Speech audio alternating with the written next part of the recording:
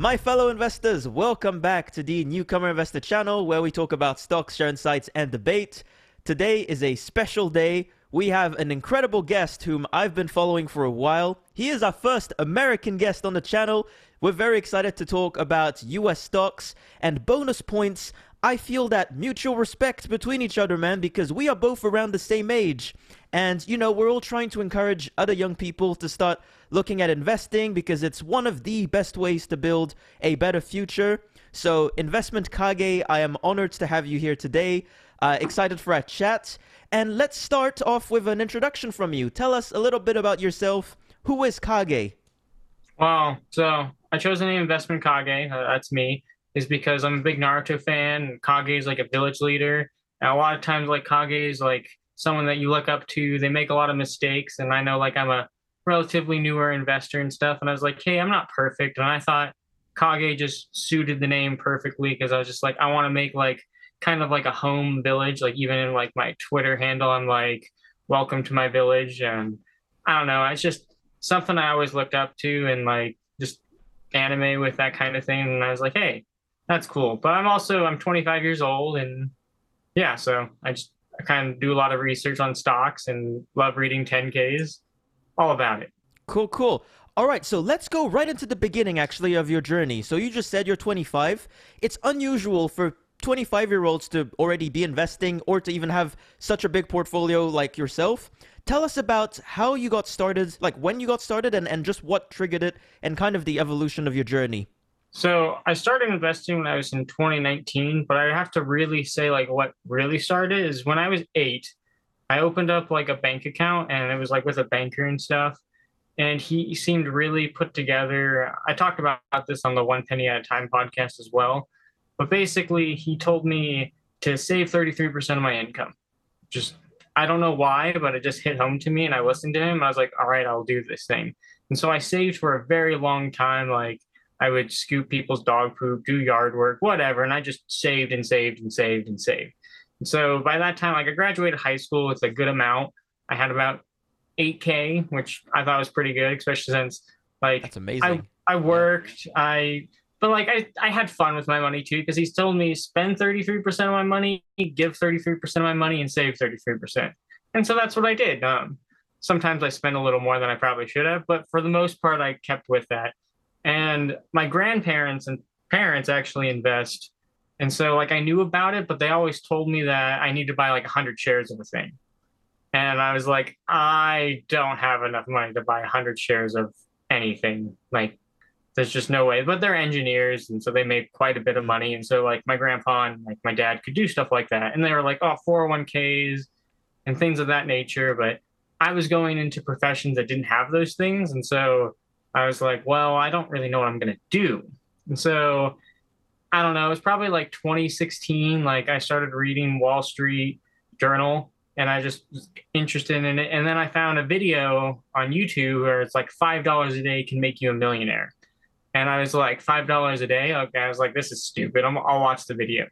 And like I knew about compound interest and having someone say that's like, oh, if you do $5 a day in something like the S&P 500, in 42 years, you'll probably have around $1 million. And I was like, wait, I can do that. And so I thought I had to save and invest. So like I was saving a bunch of money and then investing an extra 150 a month. And so that was really difficult. I later found out that I could do both, but it was really that one YouTube video where this he broke it down, wrote it on a whiteboard, and I was like, oh, I could do $5 a day. Like, and I figured it out. Like I flipped golf clubs and things like that to invest $5 a day because I was like, I need to do 150 a month. Like that's my rule.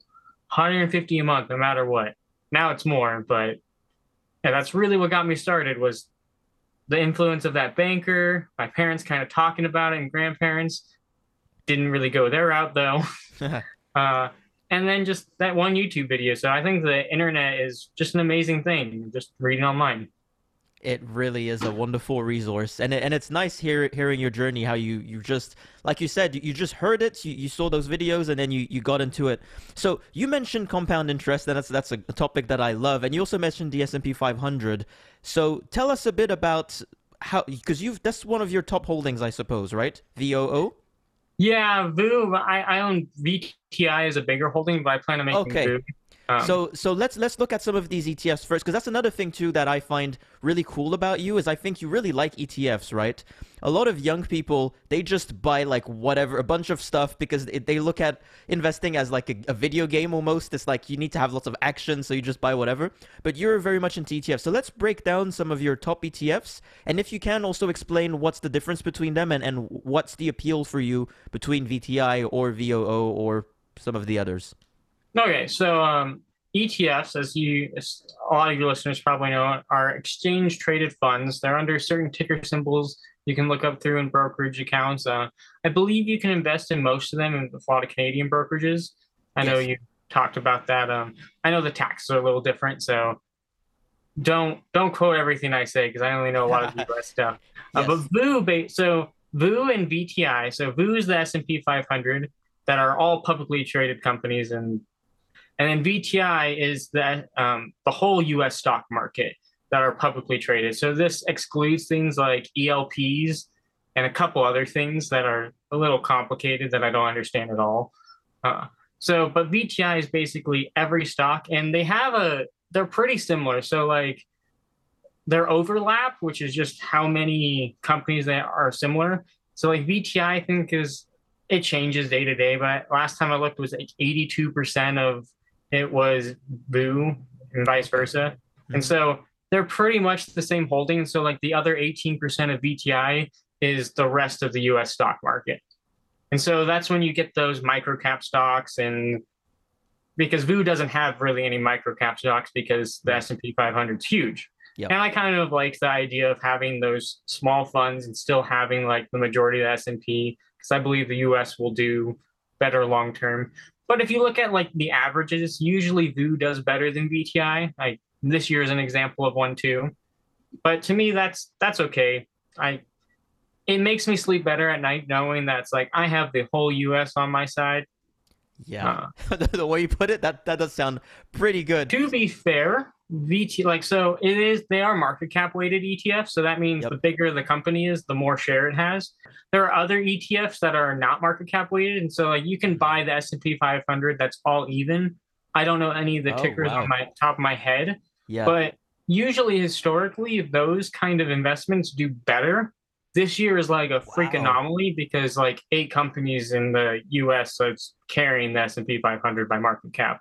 But usually, like if you average out all the companies, those ETFs do better most years. Interesting. Yeah, no, I I had learned that like 3 weeks ago. So wow, yeah. Well, I'm happy to learn that today. That's amazing. Very interesting. Had no idea. Okay, so you have VTI and VOO. I always call it VOO. Didn't know it was VOO. So you have those two, and I guess they're a big part. Like, how much percentage-wise, more or less, are they, you think, of your portfolio? so my taxable account, so You just in, VTI, I yep. own over 100 shares of. I own 101 shares and some change.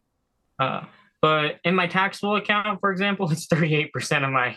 Oh, wow. Okay. So Yeah. it's a pretty big chunk. Like the Yeah, majority of yeah. my portfolio is ETFs. Uh, just because I don't remember who, but I went on a cruise and this really old dude, he was like, I was talking to him about investing and stuff, and I was like kind of worried about individual stocks, and he's like, "Well, just buy ETFs." And I was like, "Oh," he's like, "Just put half your money in ETFs and then half your money in individual stocks." Now I put like 75% of my money into ETFs instead, just Okay. because Mm-hmm. a lot of times I don't know what to do with it, and I'm like, "Hey, whatever, I'm not going to use this in 30 years, hopefully. I mean, Yeah. if I do, I do." Yeah, yeah. But yeah, and then VOO. So I haven't added. So once I hit 100 shares of VTI, I stopped adding more shares. And now I'm using dividends. And I kind of want to show on my Twitter, it's like, hey, this is how much you can get in dividends if you're paid. Now, VTI is an expensive stock. It's like Mm-hmm. $220 US. I don't know what that is Canada. Oh, okay. Um, That's a lot in Canadian. Yeah. so, so Yeah. it's quite a bit. It's not cheap. It took me over a year and a half to get it there. Yeah, I bet. And then VOO or VOO, or 2O, sorry. I have about 20% of my portfolio, and it's 29 shares. And So, I have a goal to hit 100 shares of VOO and 400 shares of SCHD, which is just a higher Good. dividend Yes. ETF. So let's talk more about SCHDX because that's the next one I wanted to ask you about. So this one is your maybe third largest holding ish? In my taxable account, definitely. Like, so my ETFs are all my largest holdings. That is correct. Okay. So SCHD and VOO, there is a bit of overlap, but not too much. I guess SCHD is like what, 100 stocks more or less? Yeah, What was your kind of thought process to adding that one to your portfolio? Was it to have more dividends?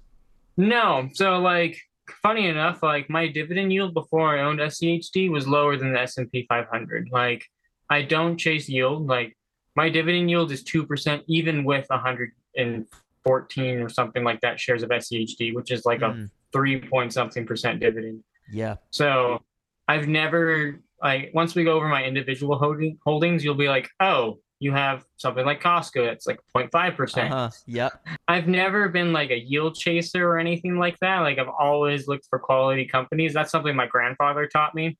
Well, he didn't really teach me. He told me, he's like, oh yeah, I have this like mortgage backed REIT that's pretty much worth nothing because I was looking for yield and that was a big mistake. And I was like, oh, okay, don't do that.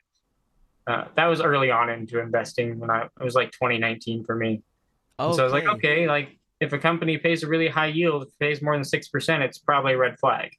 And Hmm. because of that, I never really looked at stocks that yielded 6%. Nice. Okay. Well, hey, that's the right thing to do. You know what? I've been seeing and I want to ask you. This wasn't part of our topics, but I'll ask you now because I've been seeing a lot of people in the U.S. crying on Twitter about this. What's up with AT&T? What's going on with that one? Oh, Have you so heard about? AT&T Yeah. is a very sad story. Joseph Carlson a few years ago made a great YouTube video. I'll send that to you when we're done. Okay. Uh, Thank you. but it was basically like the sad, sad story of AT&T. And I'm summarizing kind of what he said, but Okay. it's a really like they kept AT&T's management is just really bad, essentially. And they kept buying like companies, acquiring things, and then selling them 5 years later for a loss. So they'd buy something Oh. for $5 billion, and then they would sell it 5 years later for $1 billion. And so it's like, oh, and they just kept doing things like that over and over and over again. And then they just kept getting more debt. They kept trying to increase their dividend to keep shareholders happy. And eventually they're just like, I don't know what their balance sheet is now, but the last time I looked, it had like $100 billion in debt. Now that doesn't Oh. include their cash equivalents, but like that's more debt than most countries in the world. Yeah.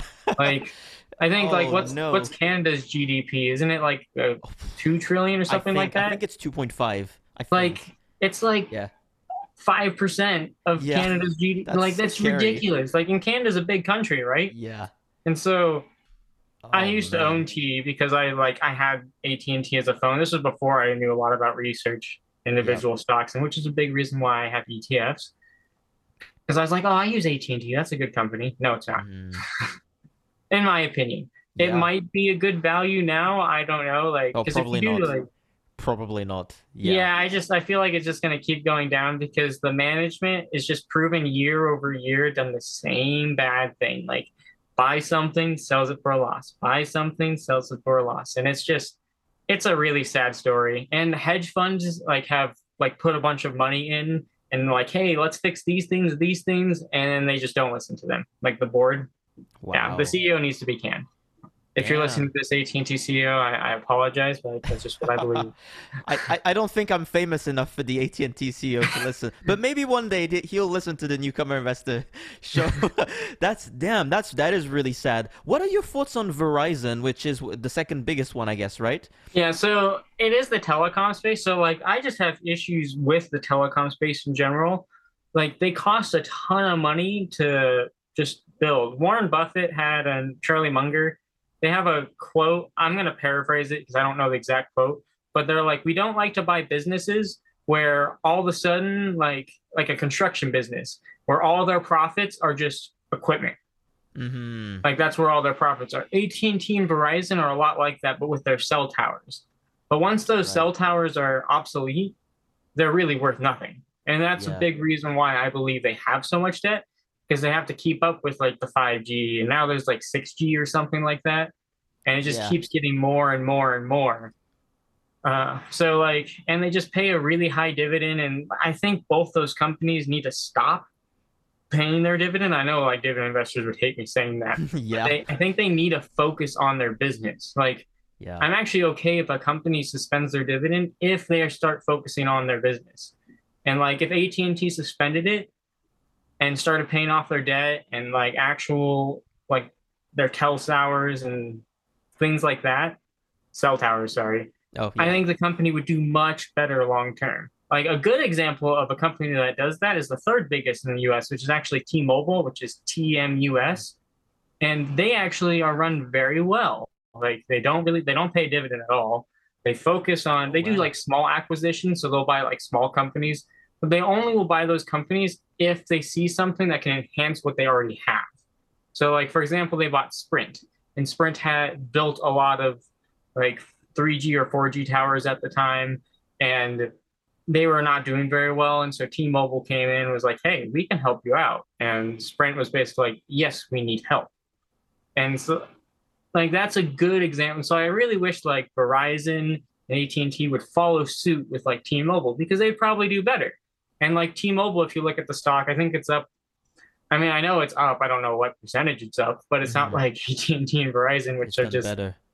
money pits and Huh. just go down. And so I don't know a ton about the telecom space, but that's just the kind of the research I've known. It's a really expensive business, and when I buy a company, I don't want to have all of their products just sitting there and not Yeah. really. I Of shouldn't say course. not productive because phone towers are kind of productive, but eventually become obsolete. Yeah, no, I mean, hey, that's fair enough. I had no idea about the T-Mobile that they didn't have a dividend, but they did so well. I And could be wrong on that, well, but or I'm a lower pretty sure dividend they at don't. least, because I know for a fact they mustn't. If they have a dividend, it must be very low because no dividend investor ever talks about that company. So it must be super tiny if they have one. Okay, Yeah. so that was the telco industry. Very interesting stuff. Thank you for that. You mentioned Costco. Let's talk about this one. Oh, I guess for our listeners, can you let us know just a bit about Costco just in general? I mean, I guess most of us know, but just a bit of detail, and then we'll go over more stuff about it. so Costco is a basically it's a giant warehouse grocery store, like a big box warehouse grocery store. Uh, they pretty much sell things like out of the pallet. Like they don't like so if you go to like the normal grocery stores, I don't know what you have in Canada on the top of my head. Uh, We have the American ones too, like okay, Walmart you and do. stuff. We have So like Costco here too. oh okay, Yes. I wasn't. I know Yeah. Costco is in Canada, but I don't know Yes. how diverse it is Yeah. or It's pretty dispersed. I big mean. here. Okay. So basically, it's just a big box retailer and they just sell things out of things. They mark up everything 12 to 15% margins. So if it costs them $100, they just say, okay, it's $112 or $115. They're basically run off a membership. And so you pay, I don't know what it is now, but in the US, last time I did it, I have a business membership because my parents own a liquor store. And so I have to get the business card to buy for their store. And it was like $60. And you buy this business, oh, the business one was actually 100, sorry. So you buy this business card and then you're able to buy stuff from Costco and they basically run off of memberships because they make so little margins on their actual product that it's their subscription based model, their card, that's their money maker. But because that everything's in big bulk, they actually have almost no theft. So, because like you try to buy like steal 24 M&Ms in a big case, it's not going to happen. Right. Like, Yeah. or if you're buying a That's not gonna work. 35 case of Coke, Yeah. it's not you're not stealing that, or Yeah. it's very unlikely at least. And they have people checking, and so but Costco is really cool because they don't focus on acquisitions. They wait for them to build up cash reserves. They buy a bunch of land or lease it for really cheap. They build a big giant building, and then the product gets shipped and they just put it out on the floor. And then you just walk around the warehouse and you grab things and you go. And it's super. A lot of people love it because it's super cheap. I Yeah. like Costco a lot. It's always really clean. It's super nice. They also, out of all the retail space, they pay their employees, in my opinion, the best because they Hmm. offer things like. I mean, I know someone who retired from Costco with $3 million in their 401k, Wow. and she was Okay. like 67, and she'd worked at Costco pretty much for like 30 some years or something like that. It was a long time as I was talking to her. she's like, yeah, like I just had my old boss tell me to put 25% into my 401k. And that's what she Wow. did. And then they matched up to a Yeah. certain percentage, and she seemed to really like it. And so they pay decently. Even around here, they pay higher than all the other retail stores. And so if you're going to work retail and at for pay, it's like, well, you might as well work at Costco. And so they get the best of the best employees because of that. They also have a really low turnover rate, which just basically means a lot of people stay for longer than other businesses. Like if you look at Kroger, for example, they have a decently high turnover rate. Walmart's Mm. extremely high Mm. because they cycle through people constantly. Yeah. But Costco, they retain their people for the most part, and there's a lot of opportunities to move up. Costco will also actually, when they build a new building, they will ask a bunch of people who they trust and believe in, like, "Hey, we're opening up a new place. Can you go out here for 3 months? We'll pay for everything, and can you train everyone? Oh, And if they really wow. like you, maybe we Yeah. can help you with housing, pay for it, and let you live here." At least that's what I've been told by some of the employees. I don't know Mm. how that process works. I haven't really looked into it myself. That's just what I've been told by friends that have worked at Costco. Because I had one that actually Mhm. had to, he was like a manager and he moved to the one that moved closer to like my area. Okay. And he was like, yeah, it was really cool. Like I got to be here for 3 months, see family. And then I moved back to my old one in Denver. So Damn. Okay. it's a pretty cool business model. And I really enjoy that they don't focus on buying companies to grow. Yep. Like most grocery stores, they'll buy little smaller chains, mom and pop grocery stores. I mean, that's how Kroger got so big. Consolidation. Yeah. And they'll just look Costco. And what's really cool about them too is once their balance sheet gets really high historically, they will pay a special dividend because they just don't Oh. know what to do with their cash. It's like Yeah. every 3 to 5 ish years. I'm not relying on it or depending on it. Like if it doesn't happen, I don't care. Yep. Yep. But the last one I think was $10, and the one before that was 7. And Okay. so a lot of people will look at Costco and think, "Oh my gosh, it yields 0.7% or whatever it is, 0.5%." But if you count the special dividend, it's really around a 3 to 4% yielder. That's fair So enough. now you can't count on the special dividend obviously because it's special for a reason. But it's But a nice that's bonus to get. That Yeah, and that like I think that was really cool that they even did that as a company because when I saw that and yeah. just doing more research on it, I was like, oh, this is really solid. Like this is pretty cool. Yeah, no, that sounds brilliant. So tell me also a bit about because the thing with Costco, so I love it. Like I've been watching it from a distance and I really like it, but I have heard many concerns about valuation, like for right now, let's say. What are your thoughts on that? And actually just in general, do you ever look a little bit at PE ratios or things like that, or not really? Or you do, but you still buy? What's your process with things like that? So that's an excellent question. I think what a lot of people do with specifically Costco is I don't really look at its PE ratio. I know this is going to sound awful as like an investor. It's like, but I think people underestimate Costco. It is the only retailer that I know of that has done well worldwide and that is growing Mm. exponentially worldwide.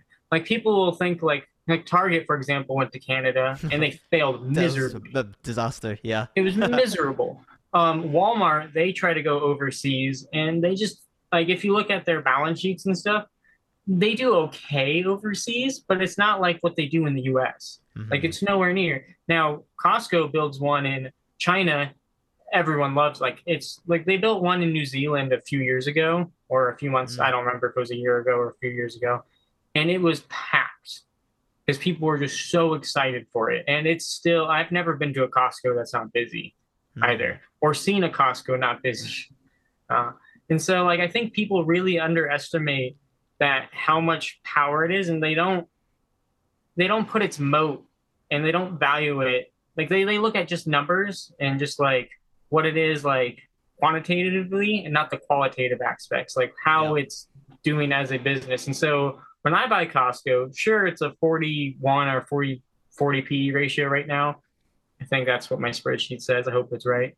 It's probably around that, yeah, Yeah, and something so like that, that. but that Yeah. is trading higher than normal because its normal PE ratio, I believe, is around 30, Okay. something like that. But Yep. basically, for those of you guys who don't know, since we're shouting out PE ratio, someone said something really cool to me. That means for every like $40 they spend, they make $1 Yep. is what Costco is. Like Yeah. that's like the really. And so when someone says something like, "Oh, it's a 32 P ratio," you just have to be like, "Okay, that means it costs them $32 to make a dollar." Yeah, yeah. I Uh, mean, you know what you said about like because it's such a quality business, the PE doesn't matter as much. I completely agree with that. I still it's still something that I like to look at just to, kind of be aware at least, but there's a reason that Apple, Microsoft, Costco, and all the greatest companies in the world, like in Canada, we have Canadian Pacific Railway. Now it's called Canadian Pacific Kansas City because they just bought Kansas City Railway. It's the best rail in North America, probably. Also trades at like 32 something PE, which is kind of crazy. You know what I mean? So yeah, that makes sense. And another thing too is a lot of times I think people bet against a company like that where they think, okay, at some point the multiple is going to contract, right? And then it just never does. And then people just end up never buying the stock. Like, have you heard of Dollarama? And that's a Canadian one as well. I have heard of it. It's Yes, I I think don't it's know too similar much about to it, but I've heard of it. I think it's similar to Dollar City, I think. You know Dollar Okay, like City? dollar. Yeah. Is it like a dollar store? Like it's Yeah, it is. no. Okay. Dude, this company, it's one of the best performing stocks in Canada, like ever, in terms of performance of the stock. It's always trades at a PE like above 30 something. I've been watching it since 2019 and not buying it since 2019, and then regretting that I've not been buying it since 2019 because it just never falls. The PE stays up there because it's so good. So anyway, all that to say, I understand what you're saying, and I agree with that. So that was your Costco. Do you have any other companies like that? Like you mentioned Kroger. Do you hold that one as well or not? Yes, I own Kroger. So like in my individual holdings, Kroger I think is like my fourth biggest holding. Okay. Uh, so I like Kroger because I believe so. Talking about Costco, when I said they like, I like them because they don't do acquisitions. I Yeah. like Kroger because they do acquisitions. Okay. But the reason why I like Kroger's acquisitions is because they do them really well. So like when you start reading a lot of companies' balance sheets and like their 10Ks, you'll see that they have a lot of goodwill cash. And now goodwill cash can be like bonds, treasuries, and equivalents, but that's also in that category is failed acquisitions. And so like failed buys. Mm, And yep. so like if they messed up, let's say $1 billion, oh look, I have a Oh, billion dollars in sorry, I just saw the dog. Sorry to oh yeah. interrupt. I have a Yeah. husky too, so I love your Yeah. yeah. Anyway, keep So going. like they'll have like $1 billion extra in this goodwill cash category. And so Kroger, they do really well with buying companies, not changing anything really about them. Like they try to do their best on keeping the The operations of the business? yeah, they keep the operations of the business culture. They keep Oh, the yes. culture. They Yeah. don't they don't just like so a lot of like tech companies fail, for example, because Oh, they'll yeah. buy a tech company and let's say there's like 10 managers and like well and there's 15 manager positions or 15 managers and only 10 manager positions, I mean, they'll Yeah. be like, okay, we'll fire five of them at the Yeah. new place because we don't know them very well. And that just completely changes the culture and it demoralizes the company you just bought. Kroger really tries not to do that. And so, like, Mm, their goal from the last time I've read is that they keep it all the same, but then they slowly push their products in. So, like, they'll have the same products that they've always sold on the shelves, and they'll have the Kroger products. But if they bought a business that has their brand, they'll keep that brand and they'll make that brand and they'll use that one. And so, like, mm. instead of saying, I don't know, like, let's say Walmart bought somewhere and all of a sudden you're used to seeing like a random company's like great value thing, and now you see a different one. You're like, wait a second, like, Yeah. this is different. Like this isn't what I used to buy. And so then it changes the customer's mentality. And Kroger is like, no, we're not doing that. We're going to keep using this brand. And then in a few years, they slowly lean off of it. And I Okay. think it's really smart because people really do not like change. That's Like they true. just they don't like change. And so if you change the culture, you've ruined your business. And I think that's actually why most acquisitions fail is because the culture gets changed. And Kroger does an amazing job about not changing that. So that's why I Mm, have Kroger. Uh, okay. yes, they trade at like a higher PE ratio. That's like 13, which isn't terrible.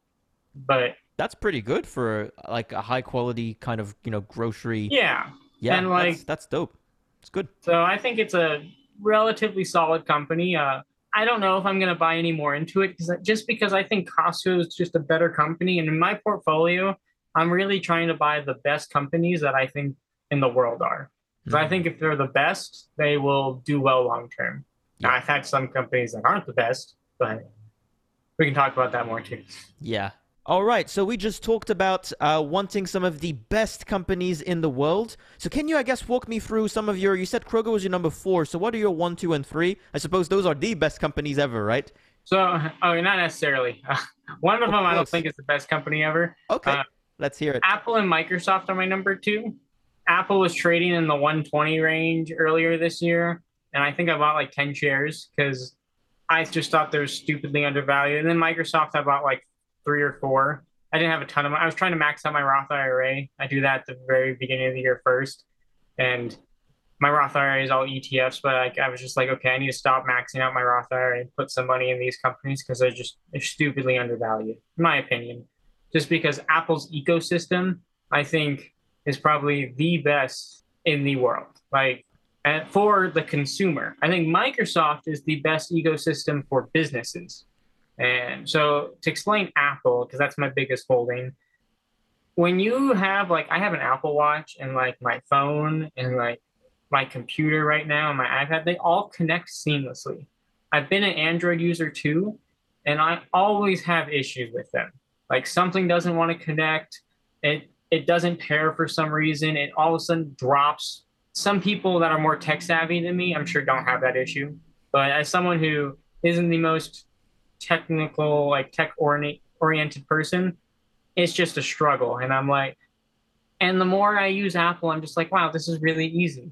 Now, and some things that they're doing to always enhance that moat is like using the App Store, making it all secure. Now they have like their bank card, and they just keep like, it's like Apple is making a tent or a castle, and they just keep adding on to it and putting more stakes in. And so it's just getting stronger and stronger and stronger every time they release something.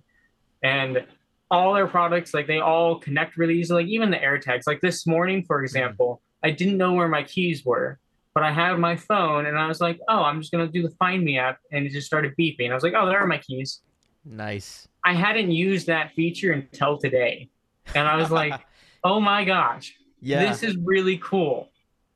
I when I had an Android, I had like a similar thing, and it was like a Find Me thing. And half the time it wouldn't work, it wouldn't connect, and it's like, oh, we don't know where it is. But I've never had issues with Apple. Now there are some things that I've had issues with Apple, but that was usually user errors because I didn't fully understand how to use it. Yeah, I understand. Um, Same and with so I me. was like, oh, like on the phone, like I didn't understand that you had to like hold down the space bar to like, and then you could like scroll around to like text Yeah. people and stuff. Yeah. Because on Android you can just touch it and the typing goes there on like the phone.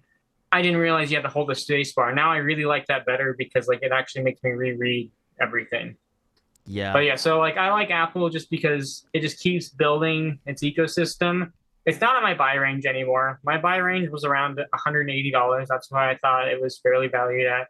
And a lot of people would argue with me because if you use fair value calculators, it's much less.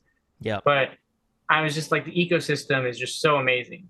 Now on to Microsoft. The moats for Apple. Sorry, I'll just jump in here. The Oh, no moat worries. for Apple is just you're right. It's absolutely like I don't know how anyone can. Some people say Apple in 10 years. I don't know if it'll be there, but it's like, bro, talk to anyone like you and me who have Apple products. We're stuck forever with them. I can't not use Apple anymore because exactly like you described, I'm very bad with technology. I don't know how to do anything. Like, you know what I mean? Like I have my iPhone. Any phone that's more complicated than an iPhone, I have no clue how to use it or what to do. And a lot of people are in that same position. And like you said, everything is integrated and they make it comfortable. And like you also said earlier with our other topics we discussed, people don't like change.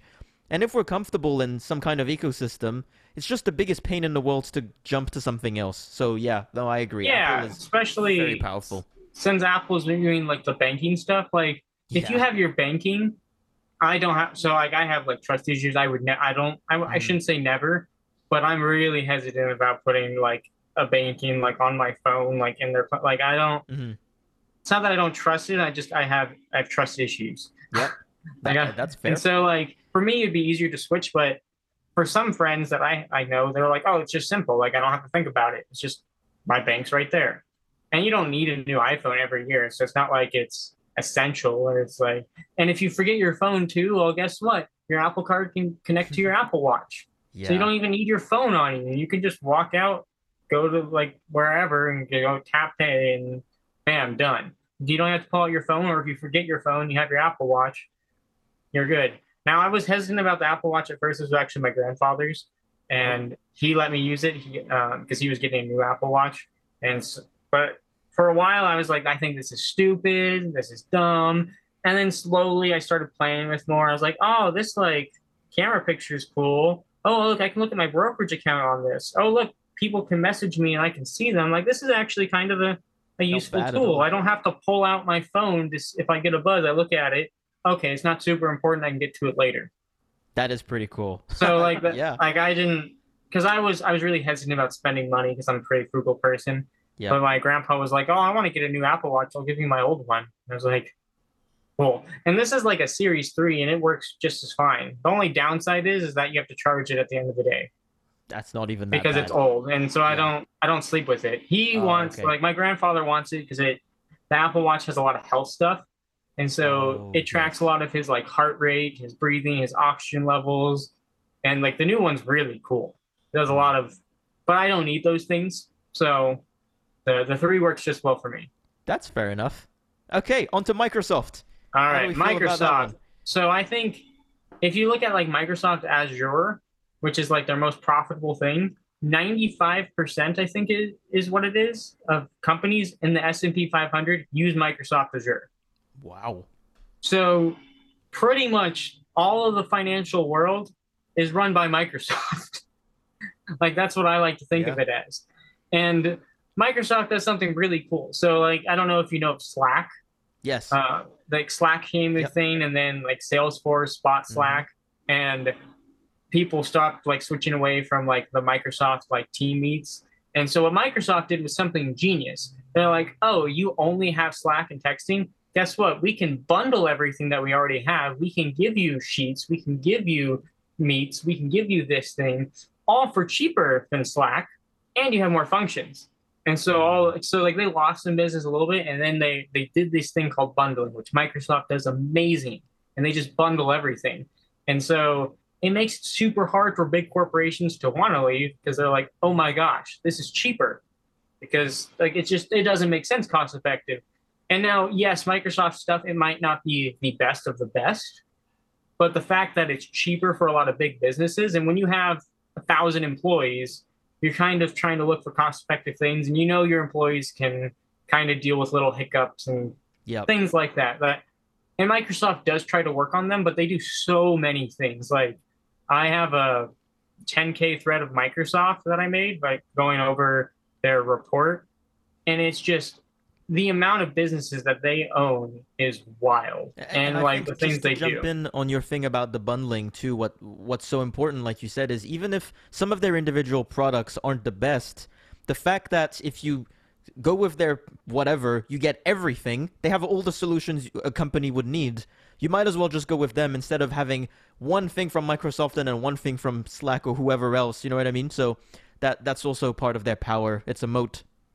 Yeah, it's like they have a really big moat with that, and they make a lot of money through businesses. And they one thing I don't like about Microsoft though is that historically I don't think they're the best at acquisitions. Hmm.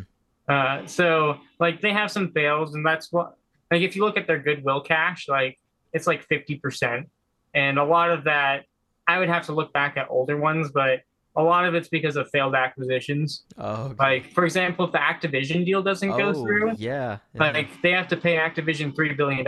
I'm pretty sure it's gonna go through though, but that's just an example. Like Yeah. if it Hmm. doesn't go through, that's another $3 billion on their balance sheet that they don't technically have, Yeah. but it looks like they have. So that's why when people talk about cash and debt, you have to really look at that carefully because you have to look at what the debt is. Yeah. Because like some companies they might have debt, but it's at 2%, even if it's like 5% interest rate environment or whatever, just because they're so backed and credited, or they'll get a loan from a different country. Yeah. So that's why I think looking at the debt isn't, you have to look at what kind of debt it is. Yeah. That's Yeah. very fair. All right, Well, so I pulled up my 10K thread, okay. and Yeah. so products, and I say I might miss them. They own LinkedIn, Dynamics, Office Commercial and Consumer Intelligent Cloud, like Microsoft Azure, service products and cloud services, enterprise services, Windows, devices, gaming, and search advertising with their Bing. And that's a good chunk of them. It's not all of them, Yeah. but that hits almost everything everyone uses or any business can use. Like just how much stuff they do. I think it's a good company. And it's not in my buy range anymore. I thought its fair value is around 340 Yeah. or not 340, like 320. I mean, Yeah. it's trading around 340 right now. So I think it's slightly overvalued. But yeah, so You're that's still my holding it. feel Yeah. about Microsoft that I think is just, they just do so many things. It's crazy. Yeah. I used to own it. I sold it very recently, like maybe 2 or 3 weeks ago, I think. Yeah, I heard that And podcast. I put it in the S&P. I mean, it's because the thing is too, like my American exposure is still very low-ish. It's maybe like now it's probably like I want to say 18% or maybe 20%. So and I want it to be like closer to 50. So I was like, you know what, Microsoft, I love it. I'll put it in S&P. I still have Microsoft, but I also have all the other great stuff that you guys have over there. So yeah. Yeah, It's a because good if you company. have the S&P 500 like VOO, I think like 6 or 7% of it's Yeah, Microsoft and 6 or exactly. 7% is Apple. So it's Yeah. not like, so like sure you sold it, But but I you still still have it. own a heavy portion indirectly. Yeah, Like that's why exactly. like my VOO and VTI, like sure I only own like 9 shares of Microsoft, but indirectly I own a lot more. Yeah. Same with Apple, even though I don't have voting rights on those, but Yeah, that's yeah. okay. So what's your third biggest holding that you said wasn't that good? I think you said something like that. So I shouldn't say not good. It's ExxonMobil. Oh, no, So that's I bought. great. I Good don't one. think it's the best oil company in the. I don't know what the Hmm. best oil company in the world is, to be honest. Hmm. I just bought it during COVID for like $36 a share. Smart. Uh, so I just remember like the lockdown happened, and I saw that these two companies, Chevron and ExxonMobil, were trading under book value, and I happened to be like 2 weeks before the COVID shutdown researching oil companies and Hmm. like how the world uses oil. And I learned 50% of the world's oil isn't even used in cars. It's used in like household products like plastic, roads, tires, uh, really anything. Like if you drink a soda from a can, they use Yeah. like a oil plastic lining to like hold the can. So you're not just drinking aluminum. Uh, and so like I was looking at those and I was like, and then when COVID happened, everything tanked. And I was like, these companies are trading under book value. Like, this makes no sense. Even if they lost all car stuff, they shouldn't have dropped this much. Like, they're still, like, it makes no sense. It didn't to me. And so I didn't do really any research. I just looked at the book value. I flipped a coin from ExxonMobil or Chevron. And I bought Okay. ExxonMobil. Okay. And then as I learned more about research, I ended up holding ExxonMobil because I like how they're spreading to different spaces. Like they actually make the products with like plastics and stuff like that, or they do something along those lines. I'll be honest with you, I do need to research that stock a little more because I don't know everything That about it. that's totally fine. You know what? But my yield on cost on it with Yeah. like my dividends reinvested, I think is at like 18%. Whoa, what? 18%. Yeah. And That's so, amazing. yeah, its dividend yield is like 3% or something like that. But my yield on cost is just so high. I mean, it might be. I think it's 15%. Sorry, with my Well, dividends that's still reinvested. pretty good, man. But Not so gonna it's lie. like, Yeah. anytime like someone's like it's super overvalued, and I'm like, what am I gonna get that's a better value right now? Yeah. Especially since I just reinvest the dividends into it. I think it's about fair valued. Even if cars go away, like we still rely heavily on plastic. Like we We have a do. lot of work to do to get rid of oil. Yeah, no, oil And I is think not oil will going. probably be around, like maybe not gas powered cars, but even like airplanes, like people are talking about like uh, making electronic airplanes, and that's just not fuel efficient because when you fly planes, you actually like part of the math equation for like fuel is like knowing that there'll be less fuel and so there'll be less weight, so you'll be Hmm. able to go farther. And Yeah. so I don't think battery powered airplanes are going to Oh be around no. anytime No, no, soon. no. Definitely not. Even No, like we with need jet fuel. trains, Yeah. like diesel, like you can put like 100 trains on a car. I was researching Union Pacific and things like Mm. that and railroad companies. It's like 100 trains is like 1 gallon of diesel Hmm. per like mile, which is an insane because Yeah. those train trucks, they have I don't know how many tons. It's ridiculous. And so I just was like, oil's not going to go anywhere. And like my total gain on it is like I don't know on top of my head. My spread, I need to make a with dividends invested thing, but it says it's 149%. Wow. So it's probably around 180%. Yeah. What a And good that's trade. just like that's probably like my biggest winner. And it's kind of funny. Like I only put like, because this is early on to my investment journey. I was only investing like $100 to $300 a month. And so I put that monthly thing. I was like, okay, I got like $300. I'm putting it all into ExxonMobil. I can actually tell you. Oh, it was a 150 and then 240. Okay. Well, It was something like that. It goes over the months I contributed, and so right. I put everything next on mobile because I was like, this is just dumb. Like, Very clever trade. That's a perfect segue into another question that I had for you around the start of COVID and the psychology of an investor. So I want to hear about how you felt because I can tell you, me when this whole period started, my first instinct was, I'm terrified. This is like not cool. Like my portfolio fell 40%, but then I looked at some of those companies and I thought this seems like a once in a decade opportunity, maybe. So I decided to aggressively buy, but I was scared. Tell me how you felt and how you approached that period, like March 2020. so I thought so because like I'd been researching stocks and stuff for like 3 years prior to even investing and just like reading on it. I was like, oh, the S&P 500 has been in the longest bull market like ever, like the U.S. stock market, and so when it finally dropped, I was like, oh, I knew this was going to happen. I was like, this kind of sucks. But back then, like I can actually tell you like my market value of my portfolio. This was a lot of money back then. Hmm. So now it's still a lot of money. But my portfolio value in February 2020 was 2,300. And then in March, this is with investing, like money, it went down to like, I think it went down to 1,800 was its low Okay. from 1,700. So it was a pretty significant drop, right? Yeah. Because I think I hit like 2,500 or something like that. I only have data for like the 31st and the 31st, so like the 31st of February and the 31st of March. So it was like a $400 drop just from 1 month. It was more than that. I remember my lowest drop. It was a lot more, and I was like, oh, well, this kind of sucks. But like I also wasn't panicked because I was like, it's only a couple $1,000s. Mm-hmm. It's not too bad. Uh, I kind of rationalized it like that. And then I saw all my favorite companies were just really cheap. And I was like, I wish I had more money because I had been reading on Wall Street Journal and like everyone's like, yes, you want cash for a downturn. And I was like, well, I don't think a downturn's ever going to happen. I'm not going to hold cash. And so now I actually hold cash because of that. But I Smart. was just Yeah. I wouldn't say like I freaked out. I was like, I remember talking to me. I was like, yeah, my portfolio, because at the lowest point, it was like a 36% drop or 34%. I was Yeah. like, yeah, my portfolio's down 30 some percent. And he was like, you okay? I was like, yeah, I get to buy more dividend income. That's the right And approach.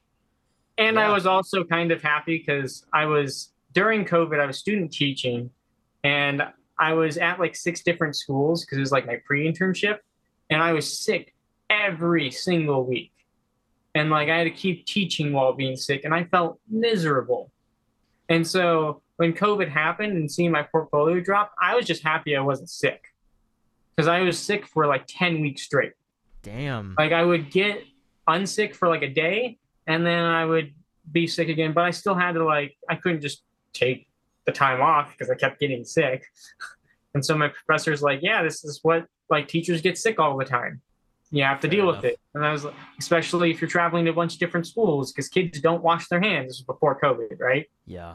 Kids Oh and man. adults didn't really wash their hands very No well. one did. Yeah. And now Yeah, no one that's really, all no we one do. really still does, in my Yeah, opinion. that's true actually. Yeah. That's fair enough. I go to the Yeah. public bathrooms. I see people wash their hands for 2 seconds. I'm like, you didn't do anything. Yeah, that's true. Uh, it's like we Oh just had a man. pandemic. Like, come on, guys. Yeah. Those 3 years was strange, man. It just went by. I feel like everyone almost forgot now or something, even though it was such a big deal, right? That was really an odd time. Oh yeah, no, that was really interesting though too. So like in April, so like in March, my portfolio went down to 1,900, and then in April it went to 3,000. So Whoa. like so like literally in March 2020, like the 31st is at 1,900, and then May 31st it was at 3,000. Granted, this I put money into. It wasn't Hmm. just I put in, so it only went up like $200 because I put in 800 at that time. Well, that's still something, you know? So, but like, I was like, oh, I can actually out contribute my downturn. Now, if I had $100,000 portfolio like I do now, I couldn't do that. Yeah. But I wouldn't be bummed out, but I'd be like, oh, this happens. I'm in my 20s. My time horizon's really long. I don't need this. I've built up a huge cash reserve now, probably way more than needed. But seeing that big drop, it makes me sleep better at night knowing that I have cash so I can take advantage of Yeah. what happened during COVID. Because that was like my biggest, like, man, I really should have listened to like the Wall Street Journal of every single person saying save cash, save some cash, save some cash.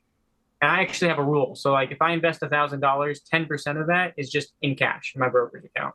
Okay. I've upped that a little more because I'm trying to save for a house as well. Yep. But So, question for you on your cash. Do you keep it as cash, or do you put it in like some of these ETFs that are like high interest ETF that doesn't move but gives you like 5%? I don't know if you guys probably have that in the US too, right? yeah, we do. I put it, so it depends on how ambitious I am. Sometimes I put in like the high yield bonds that are like 5% or whatever, because I can get like 4.8%. But I also have Robinhood Gold because it has some Morningstar research and Oh, okay. it's $5 a month. And recently I don't like having to sell the bonds and then buying the stock that I want to buy with. It's just another transaction that I have to fill out when I do taxes. Ah, Because yes. in the It's in your US, you have to like, taxable and account. I don't, Yeah. so like I did that for a little bit. And then in 2020, like when I filled out my 2022 taxes, I had not a bunch of lines, but I still had to go through a bunch of them. Like, this is not worth the 0.0515%. Yeah. Like, I'll keep it at 4.65%. I don't really care. Uh, Yeah. Someone told me The that one I I should had buy that too. I bonds, but I was like, well, part of this cash is for like a potential house fund too. Hmm. So like I bonds like have some rules. That's just like a U.S. Treasury bond. Like you're giving the U.S. money and they're giving you whatever percentage it is. It's like 6%, I think, right now, or something Yeah. like that. Uh, but you have to wait 12 months to like withdraw it. It's like, and if you don't wait the 12 months, you end up having to pay taxes Oh on it, man. or you don't. What And a it's like nightmare. short-term capital gain tax. Yeah. And if you look at the U.S. like website to buy I bonds, it looks like it was made in the 90s, like all government websites, True. Good at point. least in the US. I don't know if it is Yeah. like that in Canada. It's probably kind of the same. Maybe US is a little bit more antique, but that's crazy, man. But I mean that makes like I understand it, like it's a good lesson for cash management to also consider the tax implications and just all the headache that it can cause. So no, I Yeah, definitely understand especially that. if you like since I do my own taxes because I don't make a ton of money, like I think it'd be silly to hire someone just because my taxes aren't that complicated. Hmm. And if I hired someone, they might save me a little bit, but my portfolio is not nearly the size where it Right. needs to like Yeah. actually take advantage of it. Because like my Yeah. parents have a CPA because they own a business, and I asked Okay. her, she's like, "Oh, it'd be like $500 for me to do your taxes," and I was like, "Well, it cost me like $180 to do." So, Right. well, Okay. I So don't think it question cost me 180. makes But sense. yeah, Question for you, totally unrelated. This is a new topic, but I'm very curious. So, and I'll to preface this with, so us in Canada, because Canada is like, I think it's only 4% of the value of the global stock market or something like that. It's not very much. yeah, it's around that. We invest a lot in other countries, right? So the first one we look to is the U.S., but we also some of us, have investments in other things. I used to invest in Europe and other places, even in Australia. But now I'm wondering, for someone who lives in the U.S., how do you look at foreign stocks? Because you have so many already in the US. Do you hold any international stocks or not even? So I don't. I've thought about it. I just Joseph Carlson. I love Joseph Carlson. If you have, I've messaged He's him like great. two or three Yeah, I, times. I watch his videos. Yeah. So like I absolutely love his stuff. He mentioned something about like not having a lot of like international companies just because it was like one of his first videos. And he was like, if you don't know the country or what it is you're investing in, like I would stay away from it. And I was like, you're right. Like I don't really know any of these companies that a lot of people talk about. And I don't understand them. Like I don't understand how the country works and how the country's laws and things like that. And then I was talking to my grandfather because he's invested for a very long time. Like decades long, like Mm. super long. And he was like, "Oh yeah, I don't really do international stocks because when I did my own taxes, things didn't get withheld right properly sometimes. Today with technology, it's easier." Uh, but that kind of scared me when he said that. He's like, taxes don't get like properly in the brokerage right sometimes, and then it's a nightmare if you don't figure it out, and then 10 years later you get audited. And I was like, I don't want to deal with that. Yeah. About something you did wrong when you tried your very, very best. And it's Yeah. like, well, and so that kind of scared me for a while. I thought about doing international ETFs Hmm. because, like, Vanguard, if you have an international ETF through Vanguard, they do everything for you. They withhold everything. It's all filed correctly. Like, I trust Vanguard. I don't know if I would trust like Schwab. I mean, they're probably fine, but like Vanguard is literally worldwide, so it's like Yeah. 100% would trust them. So I Yes. thought about it, but then I looked at a lot of my U.S. stocks and their international exposure, like Apple. Apple is winning like India, for example, like it's winning the hearts of India right now. A lot of Yep. people love it. Same, it's winning a lot of Asian countries as well. Uh, Microsoft is worldwide. Starbucks, they don't, okay, their balance sheet doesn't do very good worldwide. That's because of the strong dollar, but they're still worldwide. Yep. Costco is starting to get international. So I think the S&P 500, it's starting to become like the world. And so I see very little reason for me to research international companies, because if I did, then I would end up going down a deep rabbit hole and looking up all their politicians and all their taxes and like what things are going. It's a lot. And it's a lot of work that I don't understand. And if I don't understand the business, I don't think I should buy it necessarily. I mean, Yep. and since even if I did understand the business, like what if Canada decides, you know what, we're going to do 50% taxes on all foreign people just because, or Europe does that or Yeah, whatever. Europe is way more likely than Canada to do Yeah, that. yeah, Europe might do we like we would not. like, Canada would not do that. Otherwise, we wouldn't exist anymore. We'd be finished. yeah, Canada But has yeah, like a good like partnership with the US. Like yes, I would look best into like friends.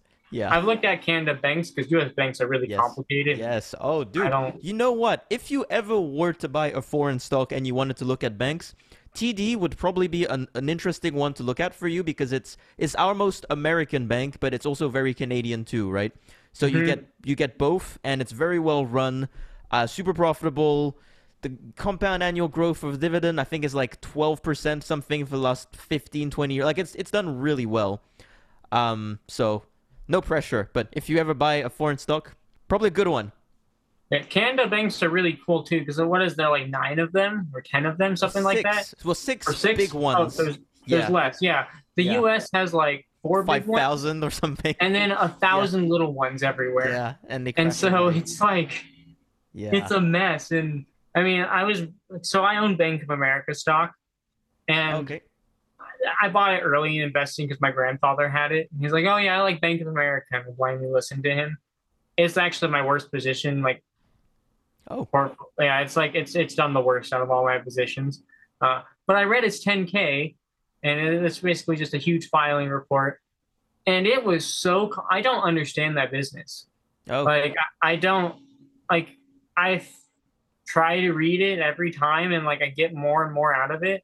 But they have like different loans to like different banks and like different treasury notes for like everyone, and it's 300 and some pages, and it's just a bunch of financial. And I'm like, oh my gosh, this is so confusing, and I don't have the knowledge to understand this business fully because this mm, U.S.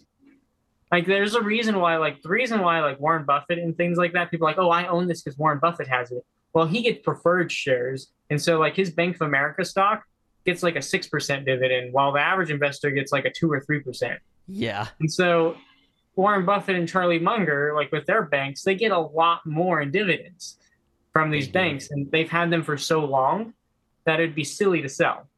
Yeah. So, but yeah, so like I've looked into Canada banks just because like some of them have paid dividends for like 150 years. And the reason why they Oh, haven't yeah. grown Mm-hmm. is because sometimes like Canada will put a law, like if there's like some kind of uh, international emergency thing, they're like, you can't raise the dividend. tied to the Yeah, we bank. we had that for COVID. Yeah, Yeah, they like didn't but what the good news though I will say is they didn't raise, but they were allowed to have them. If we compare it to exactly. European banks where they were like you have to cut your dividend, like they literally told European banks you can't pay dividends anymore. Literally. That happened during COVID, which is just like the worst thing ever. So, Yeah, yeah. and that's a big reason why I don't invest in like foreign stocks because I don't understand a Yeah. lot of those rules. Yeah, Like when I yeah. learned that about Canada, I was like, wait, even if they were making money, the government was just like, nah, you can't do that, fam. Like, Yeah. sorry, bud. I will say one thing to lightly push back. Well, not to push back, but some new information that you might find interesting, though. And I got that actually from my last guest, AJ Button, and he tweeted about this like I think yesterday or something. He's a Canadian guy that so much research on a lot of stuff, but he likes international stocks because he looks at kind of trends over history, right? And he looks a lot at PEs of markets.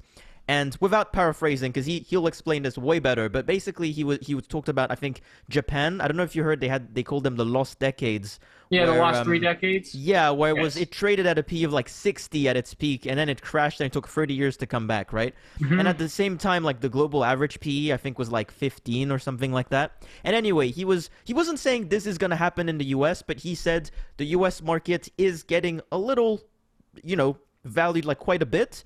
And so therefore, I'm looking at other stuff like in Europe and Asia, Japan, and other things where PEs are much lower, in case the U.S. has some kind of a similar, maybe not a lost decade, but a bit of a stagnation for the next 5 or 10 years, something like that, which I thought was quite interesting. So I also only own Canadian and U.S. and one Chinese stock, but I'm looking a little bit at Europe for that reason too, because that would be, we don't know what's gonna happen, right? Yeah, no, Japan. I've done a lot of research on like Japan stuff because I like anime a lot, and so Oh, right. Yes. Japan just was like, and I eventually went down the rabbit hole. "Ooh, let's look at their finances." But yeah, they were trading Yeah. at like a 90 PE ratio Yeah. for most of their That's companies. just like And so like when crazy. you see like people like, oh, they had a lost 3 decades, it's like you don't understand how overvalued. Like they were like the dot Yeah. com bubble, but 2 times worse, Yeah. at least. And Scary. so like they were just like Japan was just, and then they like said something about the like I can't remember, but it was one governor that said something to like the U.S. are like fat, lazy people. I'm paraphrasing. I Oh. don't know exactly what he said. He said Oh. that, and pretty much every big U.S. company was like, "Fine, we'll go to Korea, we'll go to Oh, China." damn. Yeah, I didn't know And about so that. like it was just like a double whammy. And so it Yeah. was the overvaluation and then pissing off the US because like Americans are extremely prideful. Like it's Yeah. just like a lot of like especially like huge companies like are like, "Oh, you're going to say something bad about me?" And it was like it was pretty much a nobody too. Like he had like some political power, but he wasn't like the Mm. president of Japan or whatever they had there. Prime And so Minister. like Yeah. it pissed off a lot of big companies, like almost all the car companies, and they're like, "Fine, we're not doing business with you anymore." And so that Wow. just it made it worse. And a lot of people don't talk about that, but I think that was like the last domino that just made it like Yeah. Yeah, no, that was really something. Yeah. Anyway, I have one last thing I wanted to ask you about, if you don't mind. If you still got a minute, right? A couple of minutes? course. Okay, so I saw you tweet about Starbucks. Was that today or yesterday? Where you said you haven't tried their drinks, but you have their stock. I want to ask you a bit about the stock, but first, dude, you have to try their drinks. They have something. It's called the shoot, what's it called? The Irish Cream Cold Brew. This is so good. It's their best drink. You should try a Starbucks. But tell me what you think about the stock, since you own it. So I don't drink coffee, so this is a big Oh, reason. damn. What about tea? I do like I think I've like tasted a tea, but like I haven't really bought one. I had an ex-girlfriend in college that loved Starbucks, and so So like good. she would go all the time. But like I just saw the loyalty of Starbucks, and I really like the oh, I'm spacing his name. The The CEO? CEO, or he's not the Howard. CEO anymore. Yeah, Howard Howard Schultz. Thank you. Schultz. Yes. Yeah. Oh yeah, you're right. He He's gone again.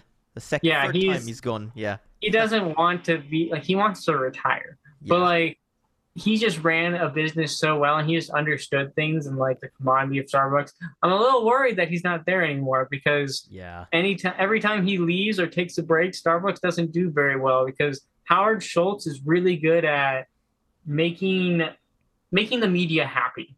even if he doesn't. So like he paused share buybacks, for example, when like Yeah. they were going to do unionization and stuff, and he's like, "Oh, we'll pause them." And then a few months later, when nobody was talking about the unionizations anymore, when it wasn't on the news, he started up the share buybacks again. Yeah. So like, and a lot of people criticize it because he stopped them at like all-time lows, but he's kind of forced to because of the unions. Otherwise, he wouldn't have done that. Yep. So like, he's really good at pleasing the media, and all the other people who ran Starbucks after him or have tried to aren't. And so sometimes you invest in a business because of like the person running it. And for me, that's why I bought Starbucks and how ludicrously busy they are anytime I see one. It's such a good company, man. I used to own it too. But I also sold, like, it had that big dip last year. I don't know if you remember. It went down to like Yeah, 60 or 70. that's when I bought. Me too. I scooped up some shares, but then I sold when it went up to like 110 or something. Then I was like, all right, and I put it all into SCHD. And actually, that was because I had a shortage. I didn't have many US dollars at the time. And I was like, okay, if I don't have many USDs like right now, let me just put it in an ETF that has a bunch of great stocks instead of just one. So that was kind of my thought process. And I'm happy with SCHD for now. But anyway, dude, this was such a good chat. I learned so much from you, and our guests are going to learn, like, I mean, not our guests, our listeners are going to learn so much. So thank you. Everyone needs to follow you at Investmentkage. I forget, do you have like a YouTube or something like that? You do, right? I do have a YouTube. It's under the same thing. I haven't posted on it. So Oh, I have an okay. old Mac computer and I can't figure out how to edit on it very Oh, well. okay. Just because I can't update any, like there's no updates anymore. I see. Like the app was like, hey, dude, your computer is Yeah. 13 years old. You can't use Oh, it. man. Yes, I understand. Well, when you get your next one, you will have your YouTube channel and everyone will subscribe to you. And so everyone subscribe to him right now. But yeah, man, thank you so much. Like, do you have any like kind of closing words for, our listeners? Maybe some like a big lesson or something that they should learn from you? Your biggest piece of advice? I think my biggest piece of advice would be just start. If you don't know anything about investing, just buy companies, even if it's overvalued or whatever. I shouldn't say this, but like, don't care too much about the valuation. Like, I didn't, like, just starting is important. Even if you overpay on something, especially if you're only starting with a few dollars, it's okay. Like, Mm, you will make many mistakes investing. I bought AT&T stock and Verizon, and they did bad. My Bank of America stock isn't doing well because I didn't understand the business. But starting, I think, is the most important thing. And as you keep going, you'll learn more and more. And if you can't figure out how to invest money, and if you're young like me and single or things like that, maybe pick up a side job to like invest a little more or save for a house or whatever. But like the point is just start. If you don't have any skin in the game, you're not going to have any emotion. I spent 3 years of researching stocks before I even touched an ETF, which I bought VOO was my first one. And that was like a really scary thing. But when I first did that buy, I learned an immense amount. So just start. brilliant. Thank you so much, Investment Kage. This was a wonderful discussion. As I said, everyone, please follow him on Twitter and on YouTube. And thank you again for tuning in to the Newcomer Investor channel. And we look forward to connecting again with you soon.